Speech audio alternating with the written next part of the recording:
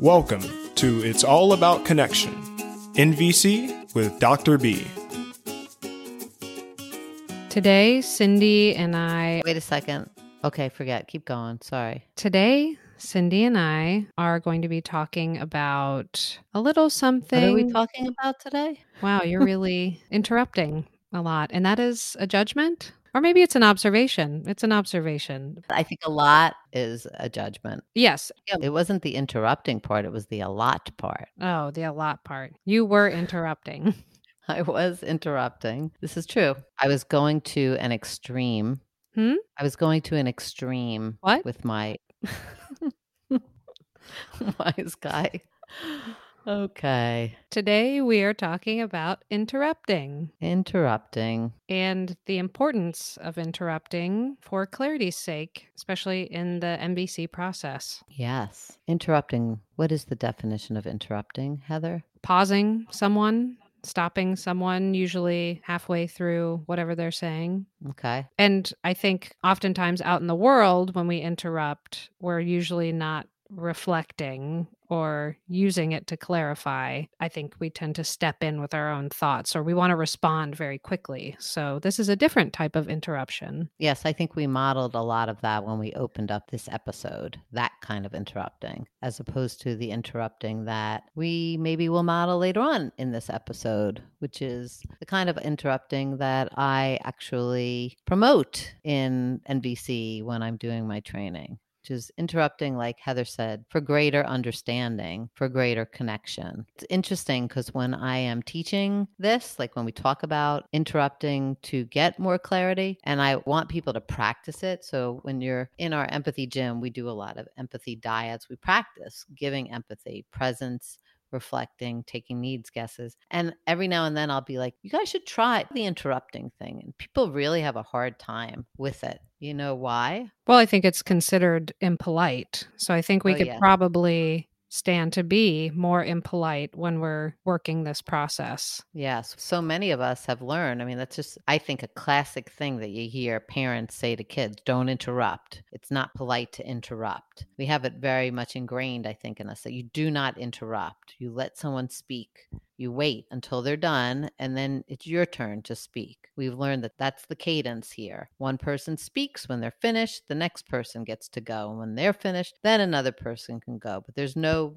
breaking in. We don't have that conversation with our children that sometimes you might want to break in, but you have to do it in a way with a level of politeness and grace. What does that look like? Those are all very judgmental terms. What does that actually look like? Do you know what that looks like? So in a way that is more serving of connection than the opposite? I think for me, I try to speak very gently. And I say like, hey, can I just stop you for a second so I can make sure I'm getting you? Yeah, that would be one way of doing it. Okay, let's back up. 2 reasons to do the interrupting thing. There's 2, I think, good reasons to do the interrupting. One is so that the other person gets a sense that you are with them still. The big thing is, have you ever been in a conversation with someone and they're talking and they're going on and you don't interrupt because you've learned not to interrupt, but you don't know what the heck they're talking about. You're nodding your head. Yeah, you're giving all the signs like you're listening, but really in your head, you have no freaking idea what they're saying anymore. Number 1, either you lost interest, or number 2, it was so much stuff you couldn't process it, so you're no longer with them. And often we haven't even tracked that I'm not with this person anymore. We don't even do that much. So in NVC, because presence is such a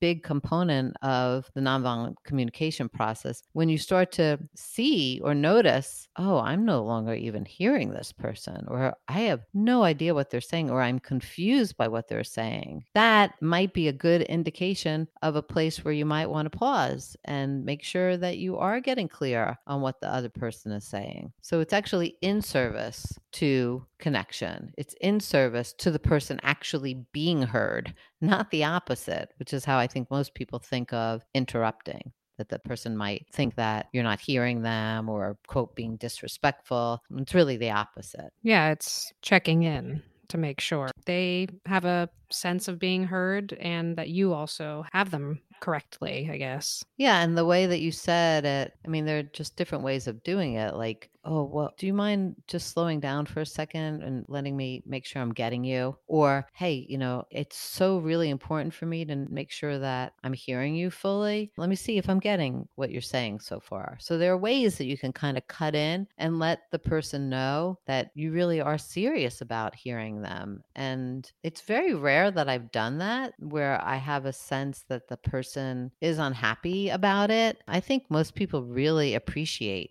that kind of reflection, even if they're in the middle of a thought. I think often it helps them to get more connected with what's going on for them, to have someone stop and kind of like slow them down and reflect. Yeah, it creates greater connection between self and the other usually. And sometimes when someone is reflecting, you can have a maybe different understanding or find different needs that you hadn't thought about. Mm-hmm. Yes. And so if someone's going on a tangent and they're talking and talking and talking, and the person across from them is just, quote, being polite and not interrupting, there's so much that the person is saying.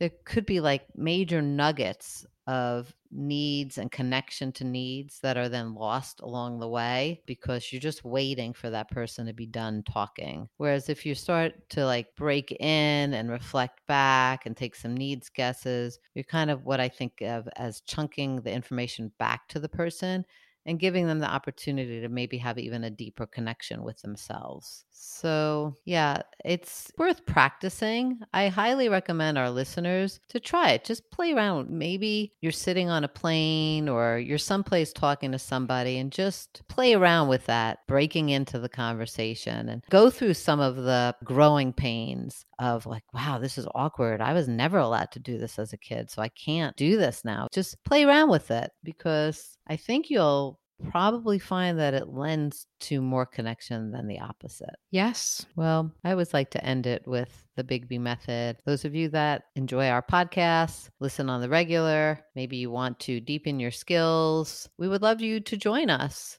You can go check us out on thebigbymethod.com, or if you know for a fact that you want to sign up and start the actual learning process, come into our system at the Empathy Gym and start with your intro training, you can go to learn.thebigbymethod.com, and we would love to have you join us. And if you'd like to call our Empathy Warm Line number, it is 850-706-0488. Thank you for joining us today.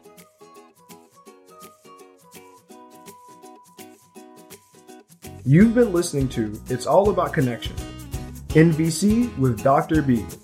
For more episodes and guest bios, please visit us at www.thebigbymethod.com. That's www.thebigbymethod.com. And remember, empathy first,